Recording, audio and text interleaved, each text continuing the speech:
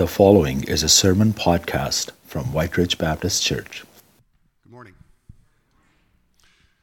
So this week when I started looking at what to speak on today, I came across an article that said, 5 fun things to do on Remembrance Day.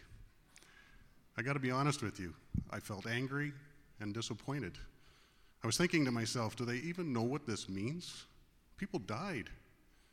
And then shortly after, I felt this nudge from the one that gave us the perfect example. And I heard the question, do you know why I died for you? I died so you could have freedom, so you may have life and have it more abundantly. So let's examine freedom, the power to act, speak, or think as one wants without restraint, absence of subjection to foreign domination, the state of not being imprisoned or enslaved, power of self-determination, freedom to be alive, of association, of speech, to express oneself, of the press, to talk to one another, of religion, from bondage and slavery. Kevin Richard is a freelance writer and a police officer, so what he says must be true. He asks the question and answers it, so what is so special about freedom that it's deserving of such an immense sacrifice? Consider its source. Our freedom of thought, opinion, belief, expression, and the pursuit of happiness inhabits the deepest depths of our souls. Solely through the expression of our freedom is meaning given to our lives. We are free to pursue good as we are free to pursue evil. We are free to pursue truth as we are free to pursue deception. We are free to obey as we are free to disobey. We are endowed by providence to be free, and for this reason we fight. We fight for what is rightfully ours. We fight for the meaningful exercise of a divine gift. We often take for granted our Canadian values and institutions, our freedom to participate in cultural and political events, and our right to live under a government of our choice. The Canadians who went off to war in distant lands went in the belief that the values and beliefs enjoyed by Canadians were being threatened. They truly believed that without freedom, there can be no ensuring peace, and without peace, no enduring freedom. By remembering their sacrifice and service, we recognize the tradition of freedom these men and women fought to preserve. On Remembrance Day, we acknowledge the courage and sacrifice of those who served their country and acknowledged our responsibility to work for the peace they fought hard to achieve. I encourage you on Monday, go and participate in a Remembrance Day service.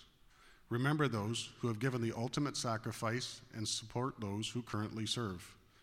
Remember, and then go enjoy that freedom and do something fun. Remembering all the while the privileges we have to be in a nation that is free. Would you please join me in prayer? Sovereign God, loving and merciful, you have created us in your image and blessed us with freedom, the freedom of choice. You love us beyond our comprehension, and you dearly long for us to love you. Because we chose sin instead of you, you provided the means of our redemption and restoration of relationship to you through the birth, life, death, and resurrection of your Son, Jesus Christ. Because we have chosen sin, we live in a sinful world and must deal with the consequences of our sin and rebellion. You have ordained earthly authorities to rule over the nations. We've encoded laws to reflect your perfect law in order to limit the harm caused by the sin of others. We have police forces to serve and protect our communities, and we have military forces who seek to preserve peace amongst nations. The history of this world has been a history of warfare, and when sinful aggression from one nation threatens the peaceful and independent existence of another nation, that nation and its allies have little choice but to meet violent attack with violent response. We are blessed to live in a nation that has a relatively peaceful history, but our military forces have often been called upon to help defend other countries and to help restore peace to areas of the world that do not share the same peace and freedoms that we do. Millions have answered the call, going to far-off places to serve in the Boer War, the First and Second World Wars, the Korean War, and in over 60 years of peace support operations from Egypt and Cyprus to former Yugoslavia, Afghanistan, Mali, and dozens of other countries. Many thousands have paid the ultimate price and did not return home. Tens and hundreds of thousands came home physically and emotionally scarred from their experiences.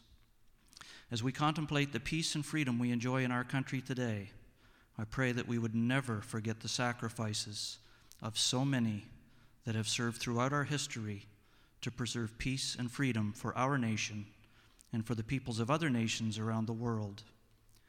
I pray for the members of our armed forces who are serving today in difficult and dangerous places far from home. I pray that you would preserve and protect them as they serve to protect others. I pray that they would come home to their families and friends and receive the support and care they need and deserve in the healing of their wounds, both seen and unseen. And Father God, I pray that all the peoples of all the nations of this world would realize their need for ultimate salvation, turn over control of their lives to you, and experience the true peace and freedom that only comes through our relationship with you, through our one and only Savior, Jesus Christ. And in his name we pray. Amen.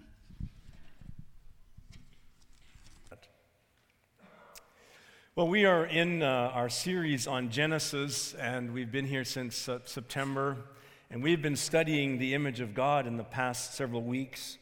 We've been looking at how it is that being created as humans in the image of God means that we are stewards of God's creation. It means that we are co-creators as we work on this earth to do what God has gifted and called us to do. We have seen how today we are also to rest with God and understand Sabbath. We're going to be moving on to talk about what we are as spiritual beings with souls. We're going to be talking about how we are volitional, moral choice beings. We're going to be talking about how are we relational beings and that we are male and female beings. And all of this is coming under that banner of the image of God. But today we read in the scriptures that are found in Genesis chapter 2. And if you turn that with me now, we're going to just read the scripture before we go further. Genesis chapter 2. And just a few verses we're going to look at today, but a big theme. Chapter 2, verses 1 to 3. Would you stand with me? Genesis chapter 2, beginning in verse 1. And it says, "Thus the heavens and the earth were finished, and all the host of them. And on the seventh day God finished his work that he had done, and he rested on the seventh day from all his work that he had done. And so God blessed the seventh day and made it holy, because on it God rested from all his work that he had done in creation." Amen. You may be seated. May God bless his word. So God rested. Why did God rest? Is it because God was tired? He'd worked for 6 whole days. What is it that we are to understand about Sabbath rest? And how is it that we need to rest? There's a whole bunch here that I'd like to get into. But before we do that, I would like to ask you, have you ever been given the gift of time? You know, the kind of thing where it happens where somebody cancels a meeting that you were supposed to go to and you have an evening off. Or a snowstorm hits in October, wonder of all things, and you can't do anything about it. Or perhaps you get the flu and you have to stay home. What do you do with the gift of time? For me, I know that sometimes I fritter it away, which usually means I watch too much television. Sometimes also I'll use it as time to catch up on things, like I'll catch up on something at home in reading I'm doing or email. But sometimes I'll use the gift of time to actually think about rest and what God wants me to do in Sabbath rest understanding. So I will actually sleep more maybe, or I will have a longer nap that day, or I will read, or I will journal about what God has been doing in my life. What do we do with Sabbath, and how are we to understand it? It is such a time for our souls to catch up to our bodies. And in the short time that I have this morning to talk about Sabbath, we're going to be doing a survey of all of Scripture to look at the 5 different ways that I believe Sabbath is used in the Bible. And we're going to also hopefully come to the final conclusion that it's not some luxury that you can choose into or out of, but rather it's an actual necessity if you're going to have real equilibrium in your life and if you're going to have an existence on earth that is filled with peace. But first, let's do a little history lesson. Back in 1845, before Canada was a federation, in Upper Canada, there was a law that was passed forbidding anyone to do or exercise any worldly labor, business, or work of one's ordinary calling on a Sunday, back in 1845. In 1906, after Canada had been a federation, of course, Confederation had come, the Lord's Day Act was passed, and in 1906 it was stated by law prohibiting business transactions from taking place on Sundays. Now that law lasted until the 1960s, when Parliament passed an amendment to allow on Sundays all kinds of recreational activities, agricultural and trade shows, science exhibitions, and horse racing. And then in 1985, the Supreme Court of Canada voided the Lord's Day Act as an infringement on personal rights and freedoms. 1992, Ontario was the first province then to allow for Sunday shopping. And of course, we know where we are now on that. It's wide open. You might also be interested to know that the very first 5-day work week was not so long ago, as we understand it. It was actually in 1908 that the first 5-day work week was instituted in the United States at a cotton mill because most of its workers were Jewish and the owners were giving them Saturday off to celebrate their Sabbath. And then around that time, 1926 actually, Henry Ford began shutting down his automotive factories for all day Saturday and Sunday, creating the first 40-hour work week and the first weekend as we now understand it. I read not too long ago that in a Global News survey, 68% of Canadians would like to have a 4-day work week. I heard an amen. They still suggested it be 40 hours, though, just so you know. So what do we make of all this understanding of Sabbath and of Sunday, and how do we arrive at this, and where did we go wrong or right, and so on? And, it's interesting, because even if we were to work less, we still live in an age and a time when we enjoy more luxuries, leisures, and pleasures than any other time in history. Today, we are enjoying things that kings, even 100 years ago, would have been envious of us on, and the poorest of us. It's incredible, but we don't seem to have enough. Do we work too hard? Are we not working enough? Do we understand rest? Let's take a look at the scriptures. You'll notice in the insert in your bulletin that I have 5 points I want to make. We'll go quickly through them. And the first one is we'll begin at the beginning with God's rest. The very scripture that we read, it says that on the seventh day God finished his work and he rested. It comes from the Hebrew word Shabbat, which is the word to cease or desist. So the word Sabbath does not mean rest. The word Sabbath means stop, cease, desist. Stop doing what you've been doing all week long. And so Sabbath is that time when you stop your work and you consider resting and thinking on the Lord. But Genesis chapter 2, verses 2 and 3 passage is not talking about our Sabbath rest. It's talking about God's Sabbath rest. Let me make some observations about this passage, first of all, or about the seventh day, because we've talked about the other 6 days of creation in the past. Notice in the seventh day, there's no formula that God said, let there be something, because he didn't make anything on the seventh day. There was no speaking into existence. His work was done. Notice that there is no evening and their morning, the seventh day, in the scripture. And that's because the seventh day continues in God's economy. Creation was to enjoy a perpetual rest as God entered this Sabbath. Notice on the seventh day, it's the only day of the week that is blessed and it is made holy, consecrated by God. Notice that the number 7 is repeated 3 times instead of just once in the other days of creation. And notice that seventh day, unlike the other 6, is not paired with another day, like 1 and 4, 2 and 5, 3 and 6, like we talked about. So there's something very special about the seventh day here. And the thing I want to just draw your attention to in this first point is that this passage, which is the platform of all other passages understanding Sabbath in the whole Bible, but this passage is talking about God's rest, not our rest. This is God resting, okay? It tells us that God rested from the work of his creation. He saw what he had made on the sixth day. He said, "This is very good." And he put his tools away. And he rested on the seventh day. And he took his place on his throne as the sovereign Lord of all creation in heaven and earth. And it says in the scriptures that heaven is his throne and earth is his footstool, and he has not relinquished that throne. He is still the sovereign God over all of creation.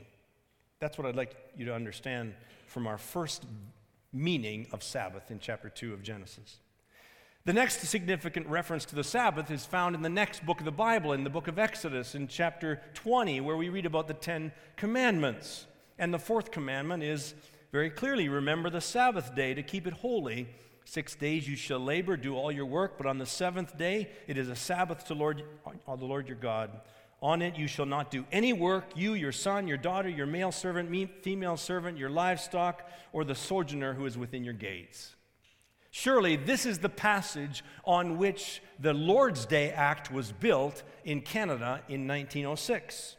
It was to legislate an observance of the law of Moses on all of society, which at that time, at the turn of the century, was relatively Christianized. But again, let me clarify, this was a legislating on all of secular Canada an Old Testament understanding of Sabbath, okay? And applying it to Sunday instead of Saturday. As we referenced when we studied Galatians last spring, we are not bound by the law of Moses, folks. We are Christians, Christ followers. We are new covenant Christians, not old covenant believers. We are bound to Christ not by a law, but by the love and grace of Jesus Christ himself, this covenant that we have made with him through faith in him.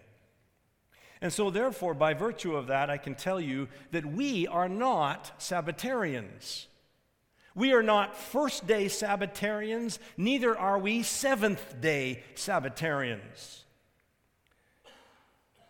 We are non-Sabbatarian. In other words, we do not believe in the strict observance of neither a Saturday nor a Sunday or any other day that has to be observed in a particular way because we are religious or Christ followers. Certainly many of you will be familiar with the groups like the Seventh-day Adventist Church.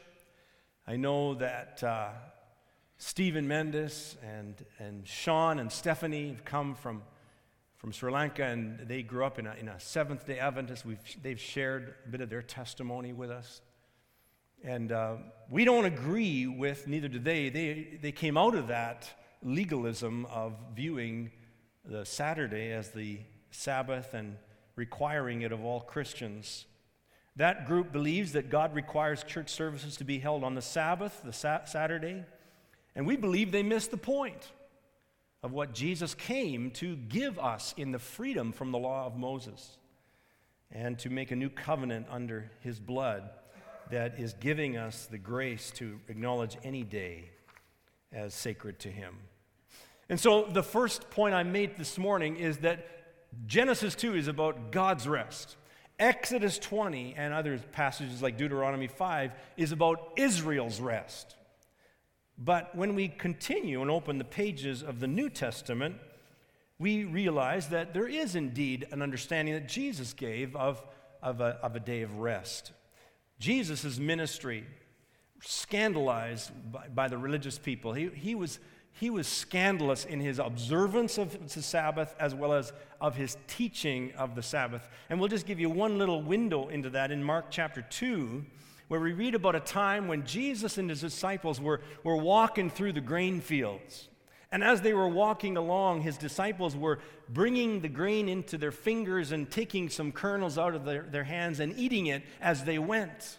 The Pharisees who observed that believed that was harvesting, working on the Sabbath. Such was their legalism.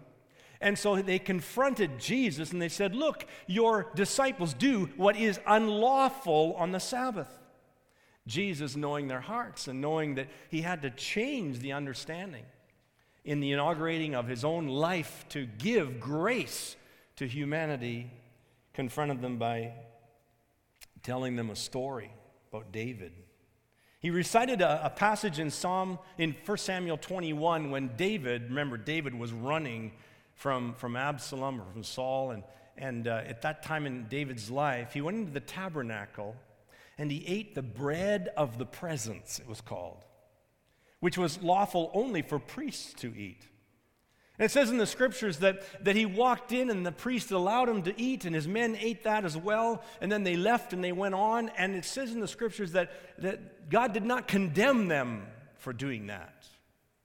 So he shares that story with them. And then Jesus adds these words, which would have really annoyed the Pharisees. He said, "The Sabbath was made for man, not man for the Sabbath. The Son of Man is Lord even of the Sabbath." So in this passage, Jesus is announcing a new understanding of the Sabbath, of the season of grace which he had inaugurated. And these words were piercing and profound because he's saying to the Pharisees, the religious people, he is saying, you have it all wrong. You are prepared to judge and cast out people created in the image of God because they pick up a tool on the Sabbath, because they help their neighbor with their donkey on the Sabbath, because they eat a few kernels of wheat on the Sabbath, and it was humans that were made first, not the Sabbath. You have it all wrong. The Sabbath was made for humans, not humans for the Sabbath.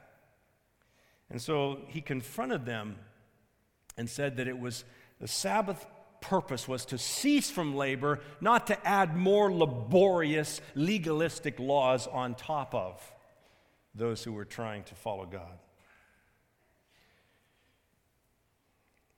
Now, some of you grew up with rules surrounding Sundays that I'm sure many younger people didn't have. I had a Sunday experience that I'll tell you about. It was back in my first church I pastored near Dryden, Ontario, Eagle River Baptist Church. I was about 23 years old, my first year, my first pastoral ministry. And I had not really figured out what I believed about Sabbath. And one day, I played in a local recreational hockey league, and one day, there was a game in Vermilion Bay at 12:30 on a Sunday.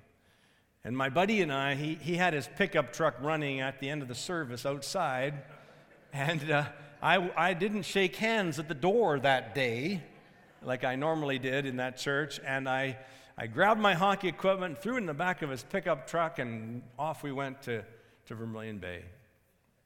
Well, that day or two later, I got an invitation to go for lunch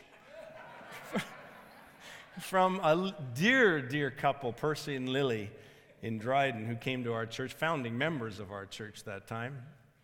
And I thought this was just a wonderful thing. I get to visit Percy and Lily made great food. And so we had a wonderful meal, and then as Lily was clearing off the table, and I was getting ready for this wonderful dessert that was coming, Percy cleared his throat, and he said, "We don't like the example you're setting for the young people." And I didn't understand what he meant. And then he explained. And we had a good conversation about what they believed about Sunday and sports and all that. And I had to go home as a 23-year-old pastor and figure out, well, what do I believe about that? I came to the conclusion that very week that I didn't think there was anything wrong with playing sports on Sunday. And yet I did feel some conviction about the fact that I rushed out the door and did not fulfill my role as a pastor that day. And so I got up in the pulpit the next Sunday, and I shared with the church kind of an apology and just saying that I'd been working this through. Of course, after that service, I had the other side of the camp, the more libertine group, take me aside and call me a people pleaser, and just. So I got shot at from both sides. That's what happened. I want you to turn to someone around you that's over 40 years of age and ask them what they grew up with as far as Sunday observance went. Did they have rules in their home about Sundays? Just have a little chat with somebody near you right now. Okay.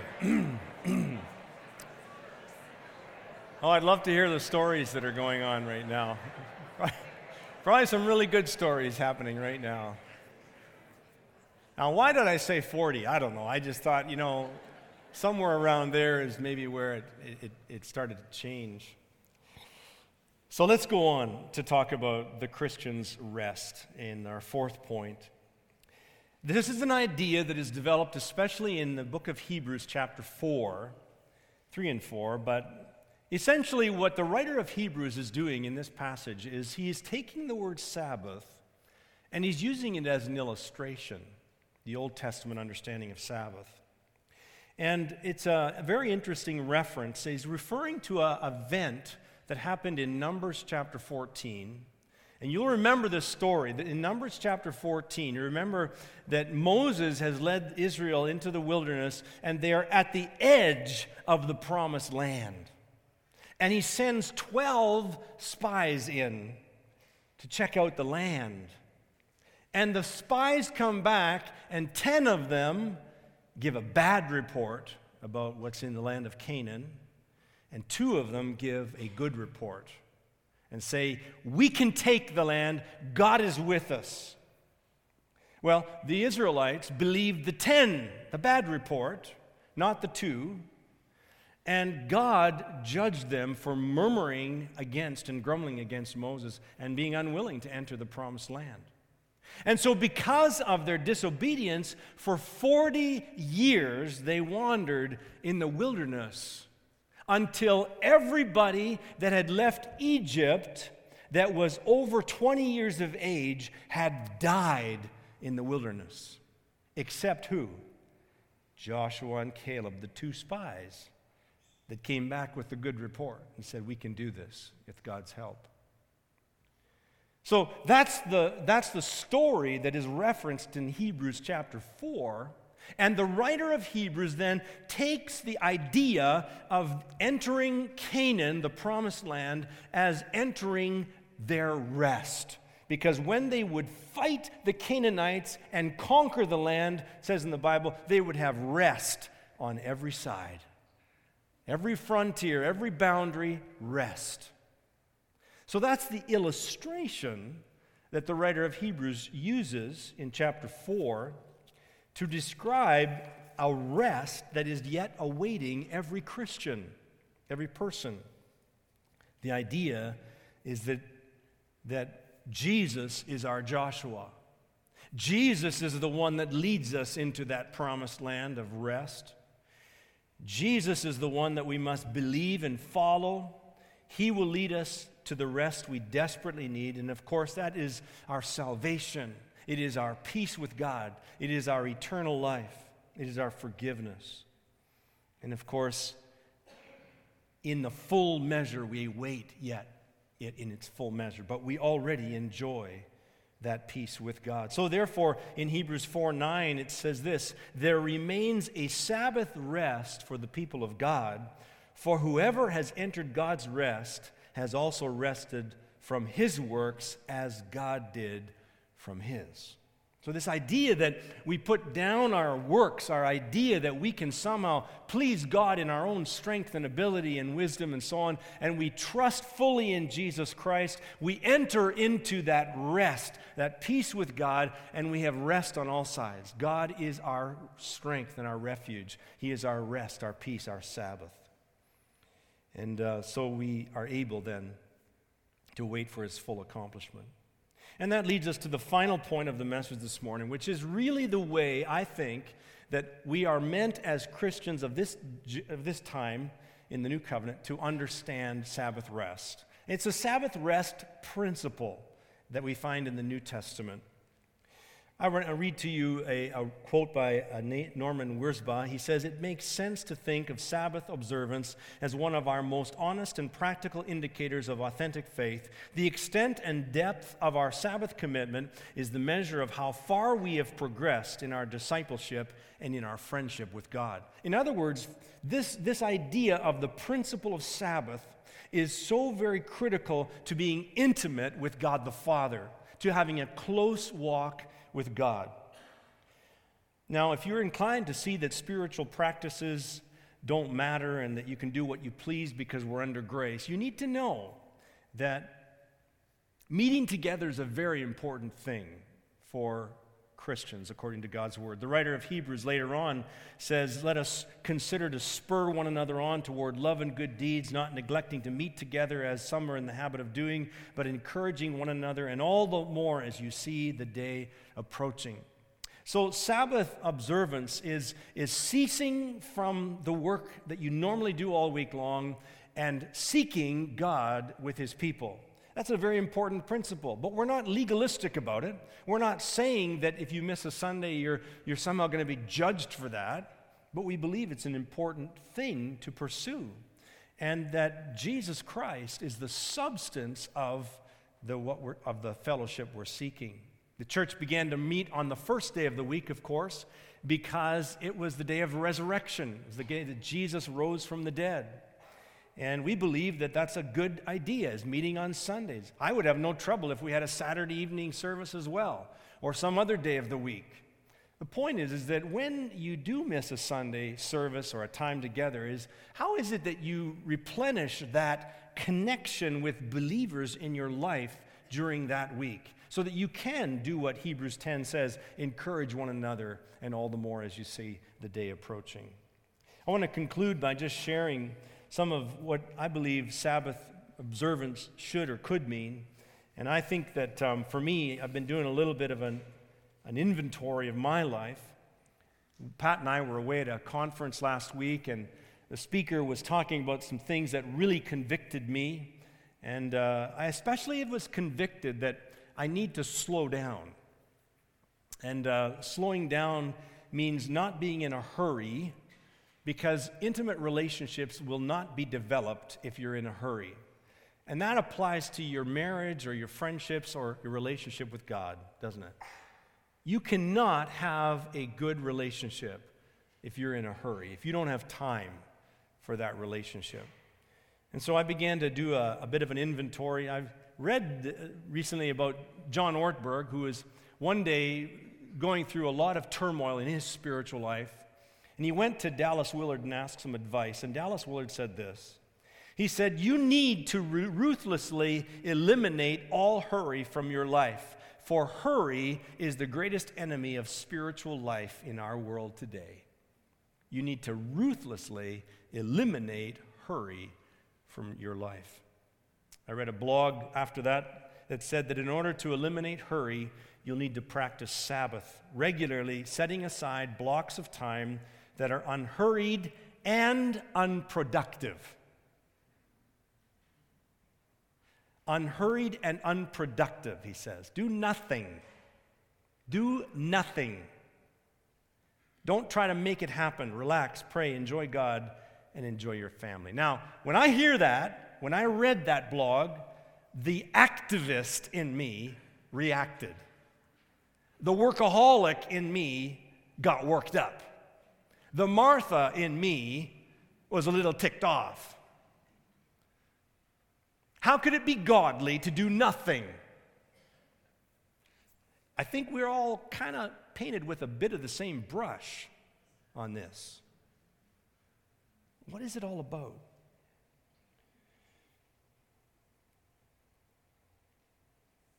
Yesterday, the men were treated to a beautiful breakfast at the men's breakfast. And we were also treated by Sean Humphreys to a wonderful message, a personal story of a man who has gone through physical difficulties, hip replacement and so on, and in the process has seen the hand of God teaching him about what it means to be in control of your life and what it means to slow down and what it means to understand what God's trying to teach him. Was blessed this yesterday morning. What I feel convicted about is that hurry is a symptom of an exaggerated self-importance. That's what I think. I think hurry is a symptom of an exaggerated self-importance, an ego. I think impatience is the same thing. Impatience is saying, your life is not as important as my life. Would you just hurry up? I've been convicted that these are things that can hinder my own walk with God and my relationships. It's an addiction that I started to take a fearless inventory over, my aversion to resting. And as I journaled about it this past week, God reminded me of so many areas where I'm so much in a hurry. And I have a lot of work to do to figure out slowing down. I read a book this past week by a guy named Carey Nieuwolf. It says, Didn't See It Coming. It's a book. He used to be a lawyer. He's a pastor, speaker now. It's called Overcoming the 7 Greatest Challenges That No One Expects and Everyone Experiences. He identified that he had a performance addiction. And he talks in that book about the need to slow down. He says, I have discovered that a hurried life leads to an unexamined and disconnected life. Hurry kills intimacy with God, family, and friends. Doug shared last week that we must not let our worth be derived from our work. And indeed, that's something that I've been convicted over as well. So as we conclude this morning, and perhaps I'll invite the worship team to come as I just share my last words here. But what I want us to think about as we conclude is this idea that without hurry, and I know it sounds so unproductive to be not hurrying, but without hurry, we are actually able to focus on the moment that we're in, without hurry. When we're hurrying, we can't focus on the moment that we're in. So without hurry, we focus on the moment that we're in, and we can recognize what God is doing right now. But in work, we are tending toward fixating on what we are doing, not what God is doing, what we are doing. Sabbath, then, for me, is this ceasing to seek. Ceasing my work so that I can seek to be in tune with what God's work is in and around me. Let's pray. Father, we just pray that you might be pleased to help us as we seek to slow down, to get in step with you, the 3-mile-an-hour God. That we might recognize, oh Father, where we have been starved of intimacy because we are in a hurry, we are impatient, we have an exaggerated self-importance. Oh God, forgive us for our pride. And help us, oh Lord, to understand that when we slow down and maybe face some of the dragons that come out in our rest, that's okay, God, for us to self-examine, to be self-aware, and to bring those dragons to you. God, would you help us? Would you help us, oh Father, to invite you into our hurried lives and to slow down to get in step with you? We pray in Jesus' name. Amen.